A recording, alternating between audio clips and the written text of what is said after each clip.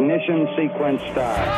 See, Olajuwon has David Robinson just bamboozled. Kelly out of the corner for three, hit it! Don't ever underestimate the heart of a champion. The Houston Rockets select Yao Ming. McGrady at the buzzer.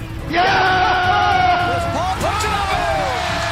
Goes to Hart. On Thompson steps right, shoots for the win. A three. He got it. I know what we need to do. I know exactly what we need to do. Russell Westbrook, James Harden. I know what's at stake. It's gonna be scary. Not for us. I was told that the Milwaukee Bucks were the best team in the NBA bubble. They were the favorite to win the championship. But something ain't adding up because the Houston Rockets just beat them 120-116. And James Harden didn't even have that great a game. PJ Tucker missed a billion open threes.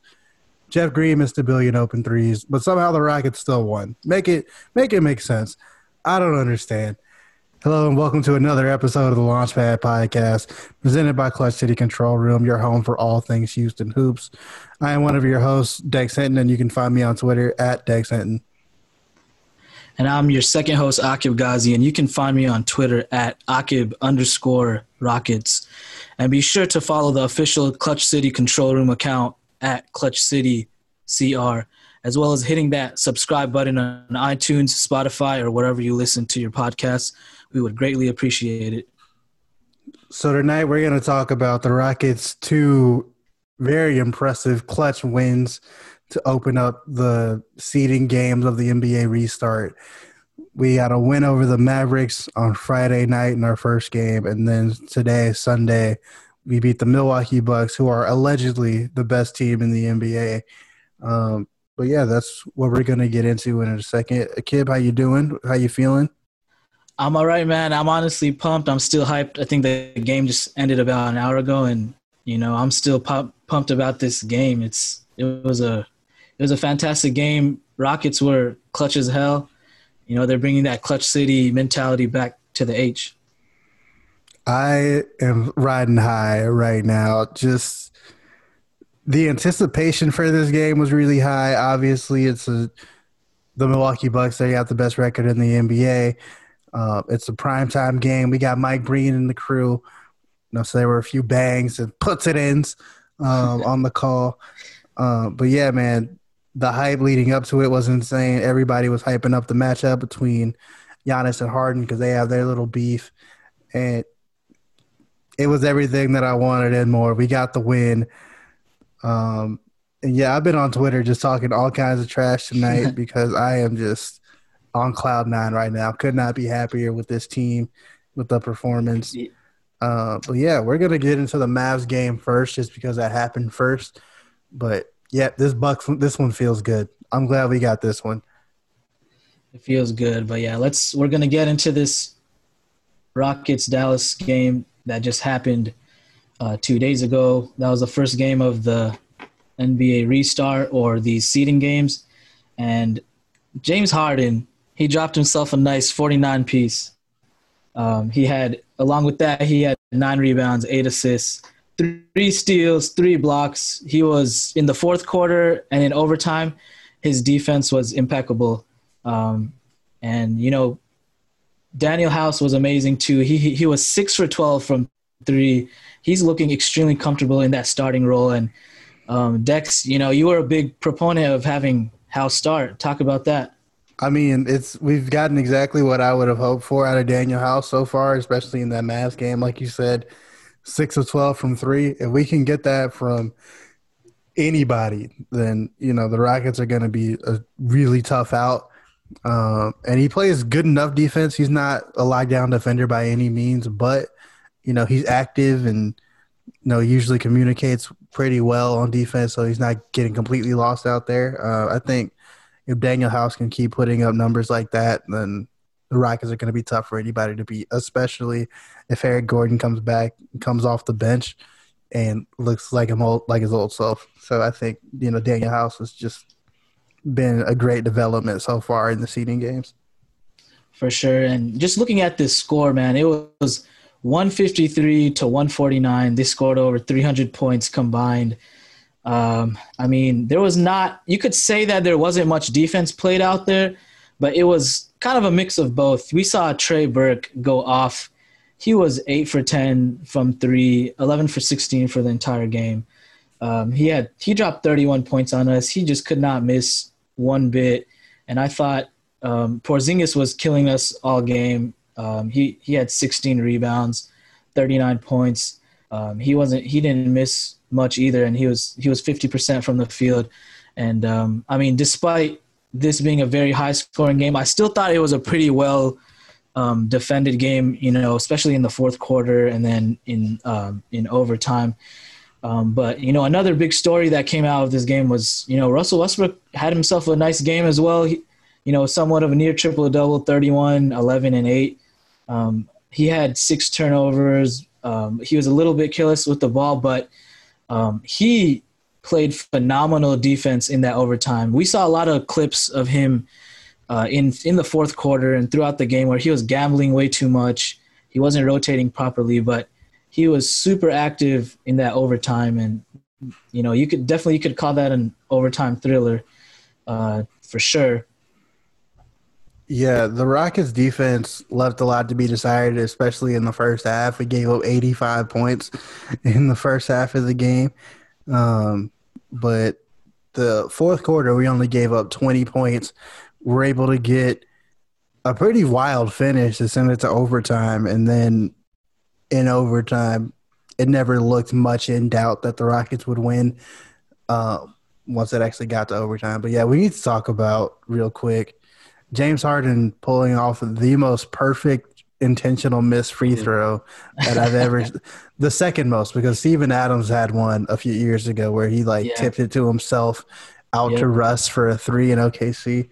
But this is the second most perfect missed free throw I've ever seen because he got it to, bounce around the rim and hang up for a little while so that Robert Covington could swoop in from the opposite side and get the tip in over Porzingis while PJ Tucker had Kristaps Porzingis in the walls of Jericho down low on the box out.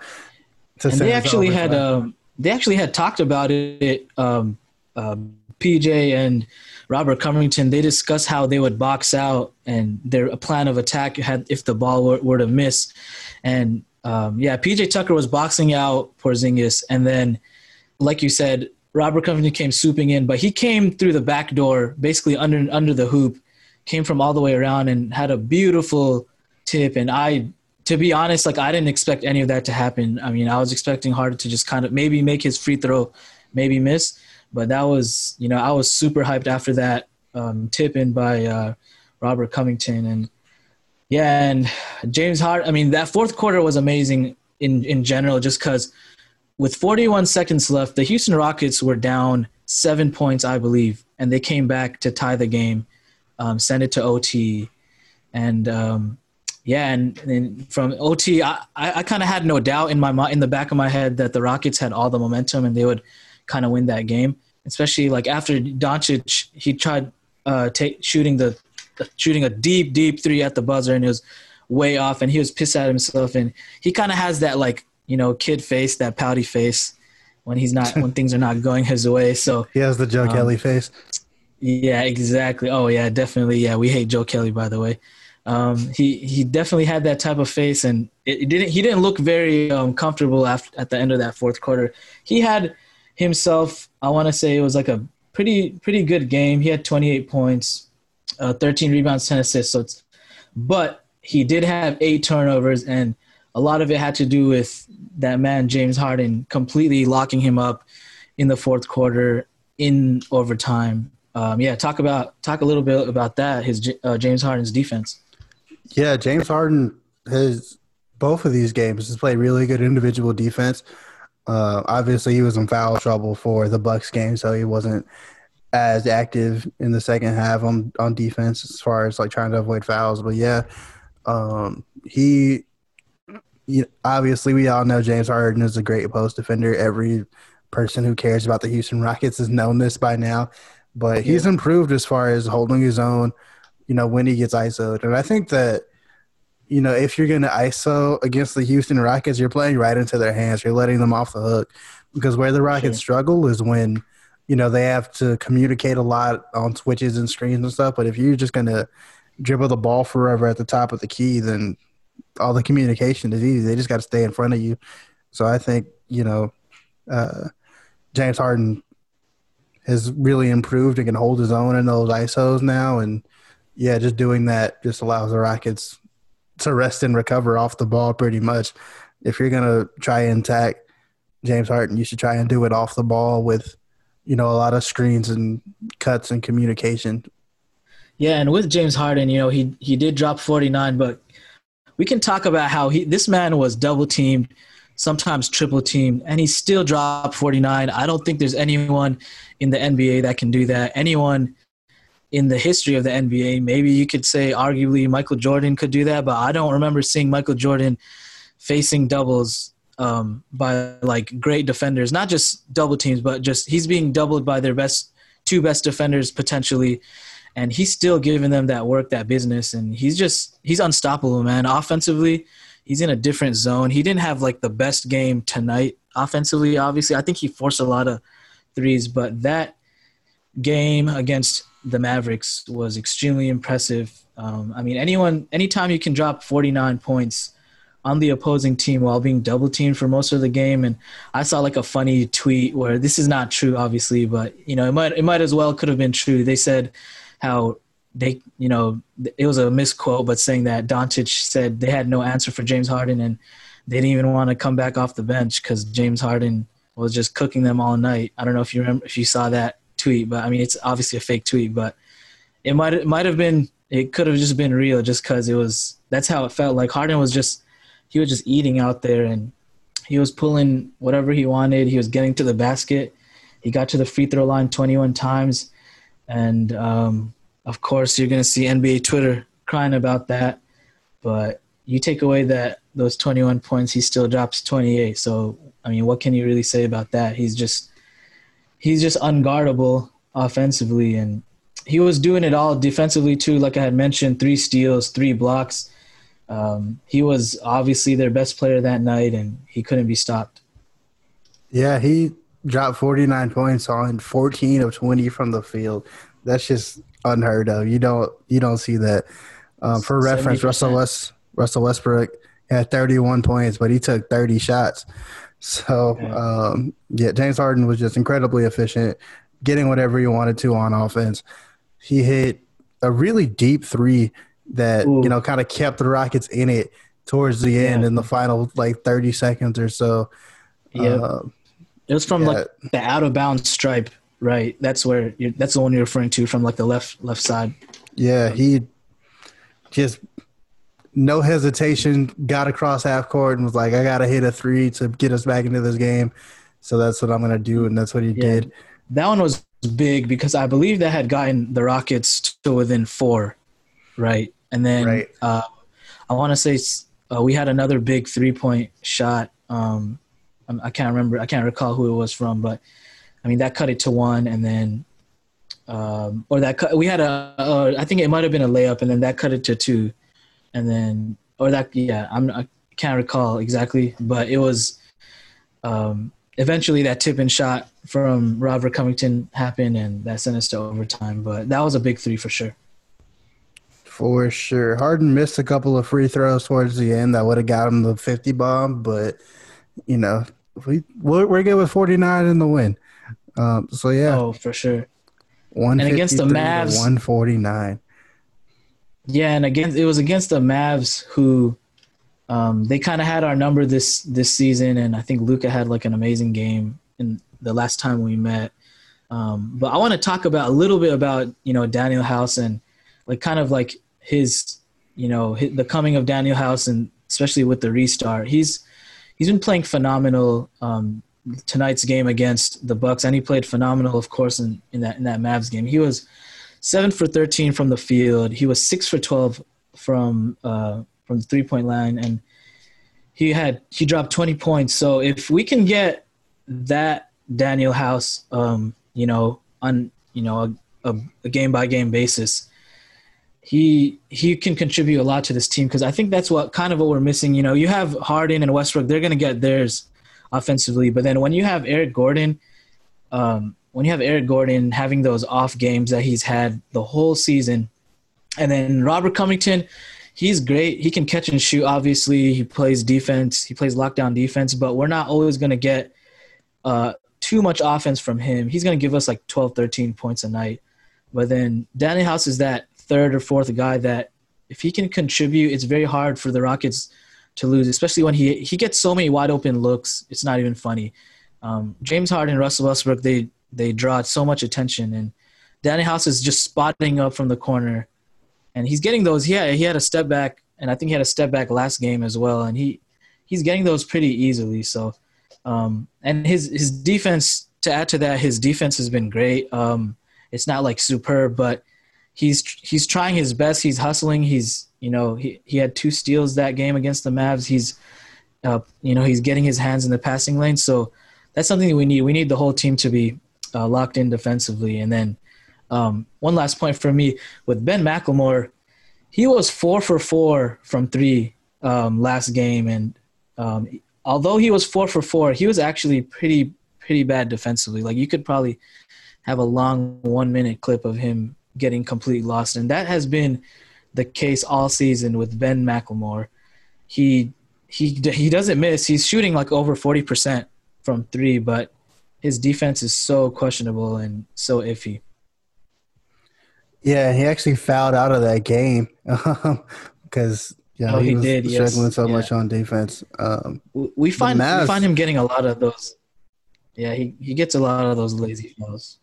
The Mavs actually had 3 different players foul out in that game and almost had a 4th. So the refs were not shy with the whistle at all. But yeah, I think, Ben McLemore, that's just going to come with the territory sometimes. He's not going to be a lockdown defender, but, when the team is struggling to find offense, or, Daniel House, PJ Tucker, Robert Covington are making the open threes, Ben McLemore is going to make the open threes. So I think that, sure, you probably can't rely on him to play, 15, 20 minutes all the time, but in the playoffs, he'll give you like a strong 10 to 12, I think, and get you some offense when, he's a run stopper, a combo breaker. I think, if there were times in this Mavs game where the Mavs would go on, their little runs and things like that, and Ben McLemore would, knock down a 3 to, kind of stop the bleeding a little bit. I think that's going to be his role, not necessarily somebody you can rely on defensively. Yeah, you definitely need those type of players to stop the bleeding. We're kind of shy of having players that are just pure catch and shoot. I mean, Daniel House, you could say he's a pure catch and shoot player, but he takes a little while to wind up his jump shot, so it's not as pure. But Ben McLemore, he lets that thing fly, and Jeff Green has looked decent from the 3-point line. He can, he's hitting some big shots that we need him to hit, and that was kind of the question mark, was how was he going to – we knew his length was going to be great. He was going to help rebound and play defense, but we didn't really know how he would do offensively, because he's not like the greatest shooter, obviously, but he's been hitting his threes these past 2 games. So I liked what I'm seeing from him, and he did have he was in double figures, and we had 7 guys. Obviously, it was the James Harden show with 49 points, but we had 7 guys in double figures that game. So it was like a team effort. And PJ Tucker, even though he only scored 7, he was 2 for 3 from 3, and he was like doing everything out there defensively, and he was guarding. He had that tough task of guarding Kristaps Porzingis. But yeah, I like the whole effort from the whole entire team, especially in the 4th quarter and in overtime. Yeah, and the Rockets almost got screwed by the refs at the end of this game because on that shot that got James Harden on the line, they called a foul on the floor instead of giving him a 3-point foul. So he only got 2 free throws, and I personally was ready to go full Ben Dubose and complain harder about the rest. The Podfather, shout out. But yeah, I was so ready to complain about the rest purposely screwing over Harden and how the Harden rule only applies to him. But the Rockets gutted it out because the Rockets, as we'll talk about in the next segment, have really executed down the stretch both of these seeding games and have been executing down the stretch defensively all season. So yeah, we're gonna take a break and then we'll talk about the Rockets' big win over the Bucks tonight. We'll be right back. Support for this podcast comes from AT&T. All right, so there are a lot of reasons to like AT&T 5G. Check this out. My friend Lisa, who's a professional race car driver and base jump wingsuit enthusiast, likes AT&T 5G because it's fast. My friend Terry, who's a bodyguard who once also wrestled a hyena when he got too close to his client on Safari, likes AT&T 5G because it's secure. And my friend Sasha, who's a librarian and hasn't missed a day of work in 27 years. Ooh, not even that time she broke both her legs and had the measles, likes AT&T 5G because it's reliable. Switch to AT&T 5G. It's fast, secure, and reliable. And now nationwide. AT&T 5G. It's not complicated. 5G requires a compatible plan. 5G may not be in your area. See att.com/5G for you for 5G coverage details. And we are back in here at the Launchpad podcast presented by Clutch City Control Room. And we're preparing to discuss this amazing game that we just witnessed from the Houston Rockets playing the Milwaukee Bucks. And what a game it was, Dex. Yeah, man. 120-116. Your fourth-seeded Houston Rockets now beating the team with the best record in the NBA, the Milwaukee Bucks. I can't explain to you how happy this win makes me because, like, we didn't even play that well, to be honest. We left a lot of points on the floor, especially P.J. Tucker. P.J. Tucker went 3 for 12 from three. I'm pretty sure literally every three-pointer that P.J. Tucker took was wide open. James Harden also went 3 of 12 from three. We didn't shoot well from three. 21 of 61, tied the NBA record for most three-point attempts in a game because Milwaukee's game plan was to just leave us wide open from three. And we didn't make them pay that much, but we made them pay just enough, and we got the win. Yeah, and despite, PJ Tucker going 3 for 12 from three, I thought he made some of the biggest three-pointers in the game. Like, for example, the first half, he hit the first 2 threes that he took. And I saw him in warm-ups at halftime. He was just shooting those corner threes. It's like, dude, those are the only shots that you need to take. We need you to make those, and he did. He made them definitely in the second half. He was missing everything, wide right, wide left. He was a little short on some of those threes, but he did come through. He made some big ones, and again, Daniel House, he had a great game as well. She shot 4 for 8 from three, 50% yet again. So he's 50% through these 2 games right now. I think he's 10 for 20. So that's a great sign from Daniel House. We need him to be, strong going into the playoffs. Yeah, I think that was the story of the game for sure, is that everybody contributed at different points in the game because James Harden was kind of forced to facilitate a little bit more. He only ended the game with 7 assists, but that doesn't really tell you just how much he was kind of passing and creating. There's a lot of driving kicks because that was the Buck strategy, was packing the paint. They have Giannis and, Ilyasova played, and obviously the Lopez twins both played. Brooks Lopez was giving us everything in the paint. He went for 23 points and 12 rebounds and was posting up like he was George Mikan or something. But, as far as, James Harden and the Rockets offense, James Harden, like I said, 3 of 12 from three. He didn't have the shot working, but, he would drive and kick, and Rockets will make one extra pass and have a wide open 3 all night. And, we got 21 of them to go. So, that was enough for us. But yeah, the Rockets shoot at such a high volume that as long as if they make 23s, they're probably going to win the game. The Bucks only had made 9, and they're not a bad 3-point shooting team, I want to say. But, if you're making 9 threes, you're not going to be able to, beat the Rockets if the Rockets are making 20.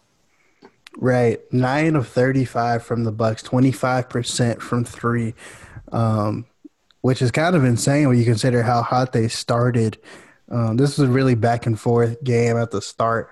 The Bucks were up by as much as like 13 in the first quarter, I want to say. And then, by the end of the quarter, the Rockets had made the comeback and were up 3. Chris Middleton came out of the gate on fire. I think he made his first 6 or 7 shots. Looked like we weren't going to stop him all night. Giannis was getting whatever he wanted to in the lane. Brook Lopez was still getting whatever he wanted to the entire game. But, the Rockets withstood all that. They withstood some questionable calls and some spotty, streaky shooting, and were able to get it done. Really, really proud of this team for that win. For sure, and at the beginning, definitely you could see that they were being favorited. For sure in the first half, and then going through the third quarter, the Milwaukee Bucks were definitely favorited with some of those 50-50 calls with the charge and and the blocking calls. Definitely, Giannis is the NBA's poster child, so they're gonna do whatever it takes to help him out. I mean, he only had 3 fouls, but it felt like he should have fouled out the way he was playing and bulldozing into every one of our players. I mean, I don't think that's basketball. What do you think, Dex? Is that basketball to you? It looked like Giannis was just running the halfback dive. That was the joke all over Rockets Twitter tonight. It was just pictures of like Madden plays for running backs. But yeah, I think Giannis is an incredible player. Obviously, we make our jokes. We're haters. Yeah, we have for a sure. agenda. But he's hard to defend, especially because once he gets a full head of steam going to the lane, it's really hard to just throw your body in there and hope for a charge call because you're going to give up an and one a lot of times. Giannis went for 36 points. He had 18 rebounds and 8 assists. Only 1 block, which is I feel like really low for him. But yeah, he had a great game. Just wasn't great enough. He actually threw the ball away late when the Bucks had a chance to win it in the clutch. James Harden kind of forced him into a bad pass, and Daniel House picked him off. So yeah, I think the Rockets did about as good a job as you can do, given their size, against Giannis and Brook Lopez. But it's going to be tough if we meet them in the finals, which I'm feeling like we might right now after these first 2 wins. But yeah, if we meet them in the finals, it's going to be tough to keep them down 4 times out of 7. It will be tough, but I think the Rockets – I was kind of scared of the matchup because that first game we played, the opener, the season opener, when we played against the Bucks, I felt like that game we came out – we obviously lost, but we were still okay. But it just felt like we didn't have that team, or we didn't have enough to beat them. But for some reason now, I mean, if we can get like a good Eric Gordon back – it's kind of hard for us to lose to them. It's obviously going to be difficult, but still, I feel like this team, we can match up with anybody. But to me, they're obviously going to be tough, in a 7-game series. It can go either way with the Rockets and Bucks. If the Rockets are gelling, who knows what can happen. But I just liked how we came back. It's 2 games now where we've come back from double digits at least. And then with the Mavs, like I had mentioned earlier, it was 41 seconds left in the game, and we were down 7. We came back, and then in the fourth quarter we were down by about 8 points, and we went on that 9-0 run, which was huge. It was big for us. And then Giannis had to lay up to take the lead, and then from there on, we know the deal. Rockets, they got their stuff done. They locked up on defense. But then one quick point I want to make is with Ben McLemore. He shot amazing. He was 3 for 7, which is 42. 3 for 7 from 3, which was 42.9%. But what's funny is he, out of the whole entire Rockets team, he had the best defensive rating. It was 97.8, which typically you see that he's on the opposite end where he has the worst defensive rating on the team. But I saw him, go out there. He had a couple of strips, I believe, and then he played phenomenal defense. Yeah, 2 steals for Ben McLemore, a plus 14 on the game, tied for the team high. So, yeah, Ben McLemore, Definitely contributed a lot this game, even more than he did in the Mavs game when he was 4 for 4 from three. Because there were stretches, like we were mentioning, where the Rockets just could not buy a bucket. And Ben McLemore, once again, there to just put up a three and watch it go in when we needed it. Because, like we mentioned, P.J. Tucker didn't shoot well in this game. James Harden didn't shoot well in this game. Jeff Green didn't shoot particularly well in this game. But Ben McLemore was there to knock down those open threes that the Bucks were leaving him. You mentioned that the Rockets hunkered down in that fourth quarter, and Tim McMahon from ESPN tweeted out a stat a little bit ago. Houston ranks third in clutch defensive rating this season. Their defensive rating in the clutch is 97.7 per 100 possessions. So it's not just something you or Rockets fans are just imagining. The Rockets are definitely locking down in the clutch and have been all season. And, if we can continue that in the playoffs, obviously we're going to be a tough out. Back in 2018 when we originally started the Tuck Wagon lineup, using that as our kind of closing lineup, that was its biggest strength, was being able to defend every position extremely well. Switch everything. And then on offense, obviously, it's really hard to defend and, a spread out floor like we have. So, it's going to be hard, just being honest, for the Rockets to kind of extend that defense for four quarters, just with the way they play and how few people play. But if they can continue to lock down the final 5 minutes like they have been the past two games for the rest of these seeding games, the Rockets are going to move up in the standings, obviously, and then be extremely tough out in the playoffs. Yeah, and I feel like they're damn near impossible to stop whenever they tighten up, whenever they play with a sense of urgency. It feels like quarters, maybe first quarter they play with some urgency, and then they get very lax second quarter. And then coming out of the halftime, for some reason this always happens with the Rockets, we get pretty lax as well, and we'll go down by 10, 15 points. But then the fourth quarter, just like Harden, he tightens up in the fourth quarter always. He's always locked down. You're not going to see him lost in the fourth quarter. He knows what he needs to do. It's like James Harden when he said, at the end of last season, I know what I need to do, or I know what we need to do. So it's pretty funny, but it's kind of like the Rockets. They know what they need to do defensively to get the stops, to get the buckets, trade shots. It just doesn't seem like they play with that sense of urgency for four full quarters. 6 steals for the Rockets in this game. The Bucks actually had 22 turnovers. The Rockets only had 9.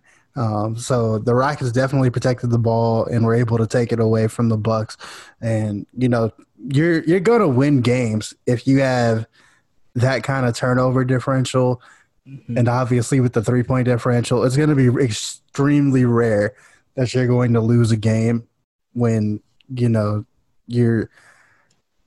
forcing 22 takeaways, only giving the ball away 9 times, and you're making more than twice as many threes as the other team. It's going to be extremely rare for you to lose a game like that. So the Rockets keep that up, obviously. I mean, who can beat them? I don't know who. I don't know either, and it definitely looked like the Bucks. Of course, they went cold, and that's partly due to the Rockets' defense. But I've talked about this, on Twitter or outside of Twitter multiple times, that the Bucks, at the end of the day, they don't have that go-to guy that's just going to get it done, like the Rockets have, or like the Lakers have, or like the Clippers have. I mean, Giannis, his inability to shoot the 3-ball, he's not shooting poorly, but it's like he's getting complete open 3-point shots, 3-point looks. So of course he's going to shoot 30%. But he's not, to me, you can't, at the end of the game, you're not going to be able to barrel your way through. And that just looked like, for me with the Bucks, is they can't figure it out at the end of games. I mean, it looked like they couldn't figure it out in the playoffs when, I believe when they played Toronto. They just didn't have that guy. And Chris Middleton, I respect the hell out of him. He's a bucket. He's a walking bucket. But he's not, to me, I see a lot of times they go to him at the end of the games, and I mean, he's going to give you 20, 25 points, of course, but to me, he's not that go-to guy. He's not that clutch type player.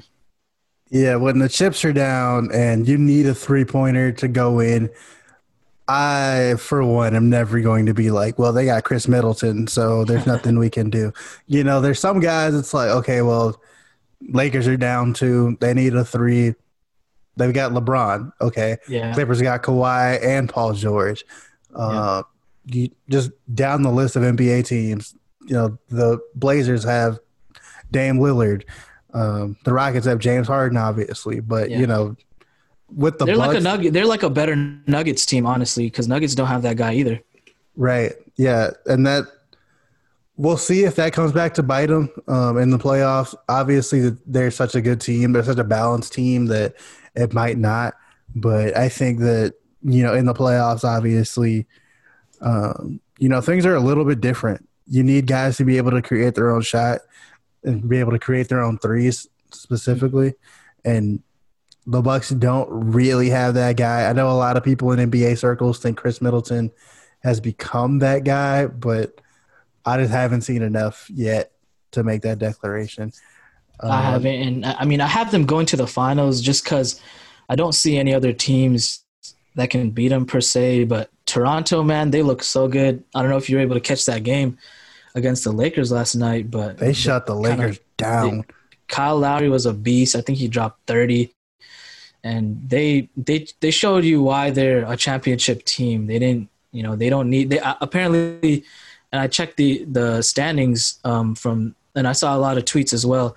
They have one more win through however many games they've played compared to last season. So they're essentially better. But at this point, I still have the Bucks, going to the finals. But it's very tough. To say that the Toronto Raptors can't, go all the way to the finals. You got to respect the hell out of them too. For sure. Looking at the box score for the Bucks, they really don't have as balanced a team as you might think. They got 3 guys that went for 23, 27, and 36, and Brook Lopez, Chris Middleton, and Giannis Antetokounmpo. Then nobody else hit double figures. You had a couple of people who put up no points. They went 12 deep in this game. Only person on their roster who didn't play was Giannis's brother, who I think might be injured, still banged up. But yeah, they went 12 deep. He doesn't get too many minutes anyways. He's not a big contributing factor. They went 12 deep, but that 12 really isn't all that deep. The Rockets only played 8. When Eric Gordon comes back, it'll probably go to 9. I don't think that anybody will fall out of the rotation when Eric Gordon comes back. But, yeah, the Rockets got big contributions from everybody. The 3 bench players were the highest plus-minus on the team. Jeff Green had a plus 13. McLemore and Austin Rivers both had plus 14s, even though they didn't score a whole lot of points. I think even though the Rockets' rotation isn't that deep, you're still getting quality, at least for these first 2 games, out of the bench players, and we'll see if that keeps up over the seeding games and into the playoffs.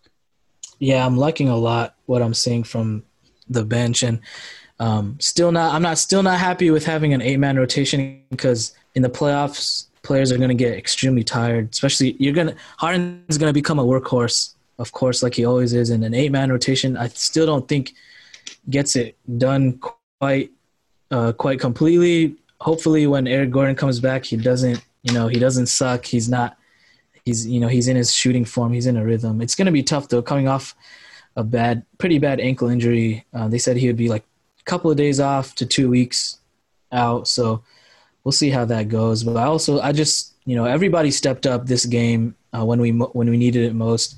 The whole entire starting 5 scored in double figures. So that was great. We always love to see that. Harden he had 24 points.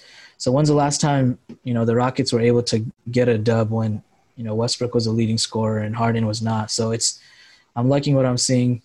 And Westbrook was definitely, he was pretty efficient, shooting near 50% from the floor today. Right. And 10 of 12 at the line, which is something we talked about the first time we were on a podcast together, is that, Russ he had improved as a free throw shooter this season. I think they said he was at 77% on the year coming into tonight. But, he was never shooting, or very rarely shooting 10 or 12 at the line in the past. Harden went 11 of 13, and nobody else missed any free throws. We were 27 of 31 as a team from the free throw line.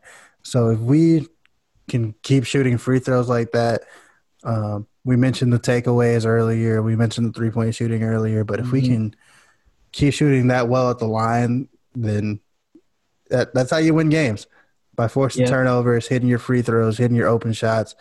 So I think it's safe to say that's a trend for the Rockets in the bubble, because we noticed it in the scrimmages, and it's continued in the first two games that matter. So I don't know if maybe the Rockets have a little bit of stage fright normally or what, but right now with no fans in the stands in the bubble, they are killing it at the line.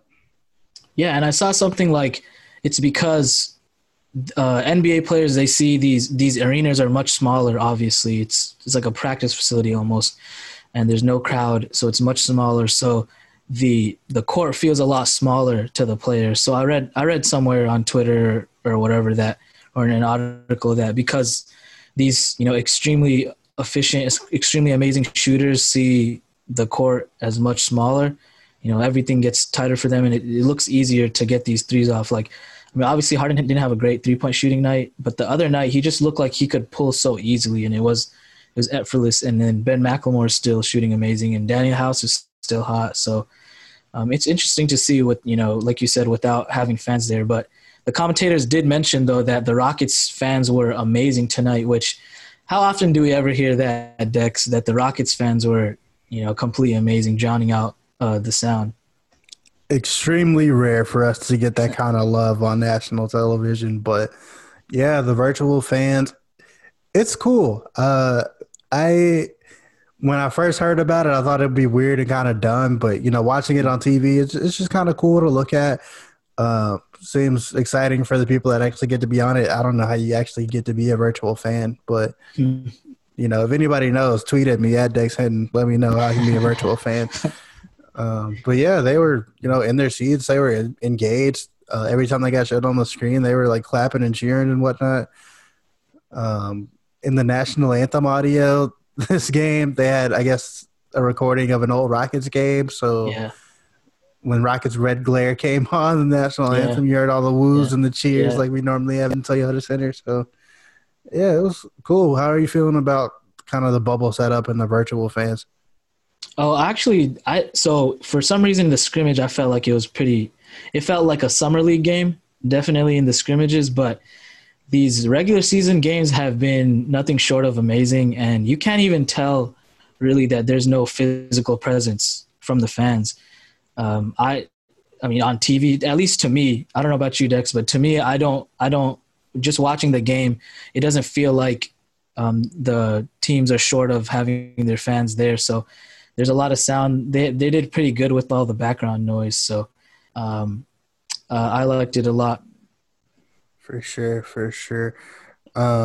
So yeah, that's about it for the Rockets versus the Bucks. Like we mentioned earlier, Rockets are now in the 4th seed because we have the tiebreaker over the Utah Jazz. We're now tied on record, but we beat them more times head-to-head this season.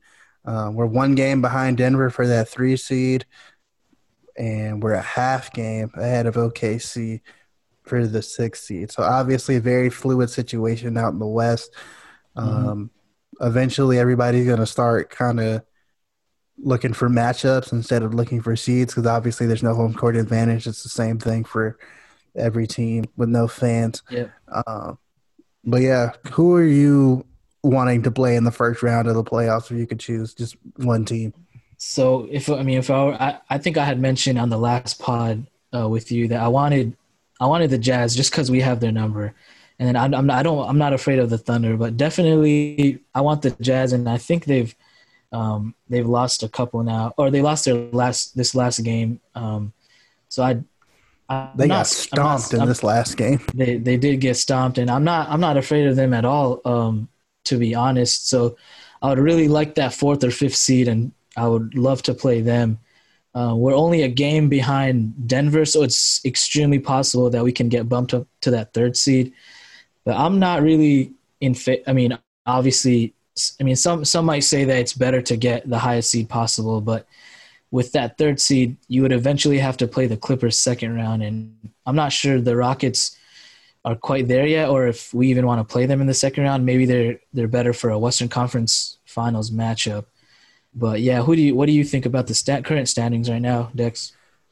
I think this would be the perfect kind of standings to shake out this way. Lakers at 1, Clippers at 2, Nuggets at 3, Rockets at 4, Jazz 5, Thunder 6, Mavs 7, and the Grizzlies 8. Mm-hmm. I think obviously I also want to play the Utah Jazz. Like you said, we have their number. They've never looked particularly good against us.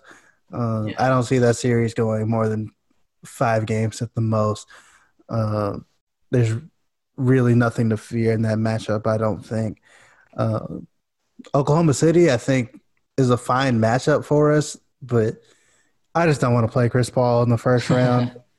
It's too soon. I miss him too much. If he lost, I'd be too sad. Too much to lose for me to be comfortable playing him in the first round. But I think right now the standings are good for us. It's hard to say, with who would you rather play in the second round, the Clippers or the Lakers? I mean, both are tough matchups, but I think. But if you were to go with one of those teams in the second round, who would you want to pick? I mean, for me, it'd be the Lakers. Who would you want to play in that second round? I would say the Clippers. The Clippers, they did just demolish the Pelicans. The Pelicans, and it was a completely one-sided game, and they look kind of scary. But I'll say the reason to be afraid of the Clippers, I'm actually not afraid of them because everybody is worried about their perimeter defense. They have Kawhi and Paul George and Pat Bev, and everybody thinks they can lock down on defense, but we just haven't seen that when we've played them. In all of James Harden's career, he's never been locked down by Kawhi or Paul George, really. So I don't see that being a problem in the playoffs either. But, we'll cross that bridge to when we get to it. That's a thing to watch. Obviously, like we said, an extremely fluid situation with the standings in the West. You might see teams start, trying to tank for matchups or something like that as we get, closer to the end of the seeding games. Most teams have played 2, so there's 6 left. But we'll see where that goes. We'll keep an eye on that. That's going to do it for today's episode. So if you haven't already done so, please be sure to subscribe to the podcast on iTunes, Spotify, or wherever you listen to your podcast. If you appreciate the consistent digital and podcast breakdowns, analysis, speculation, guest voices, and camaraderie of our team, please consider clicking the link in the description to check out one of our monthly Patreon subscription options. As always, thank you so much for listening, and we look forward to having you back on our next episode with the Launchpad podcast covering your Houston Rockets.